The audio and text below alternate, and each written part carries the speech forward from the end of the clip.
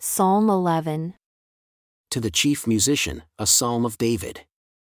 In that day, you shall come, O Lord, and I will put my trust in you. You shall say unto your people, for my ear has heard your voice. You shall say unto every soul, flee unto my mountain, and the righteous shall flee like a bird that is let go from the snare of the fowler. For the wicked bend their bow, lo, they make ready their arrow upon the string, that they may secretly shoot at the upright in heart to destroy their foundation. But the foundations of the wicked shall be destroyed, and what can they do? For the Lord, when he shall come into his holy temple, sitting upon God's throne in heaven, his eyes shall pierce the wicked.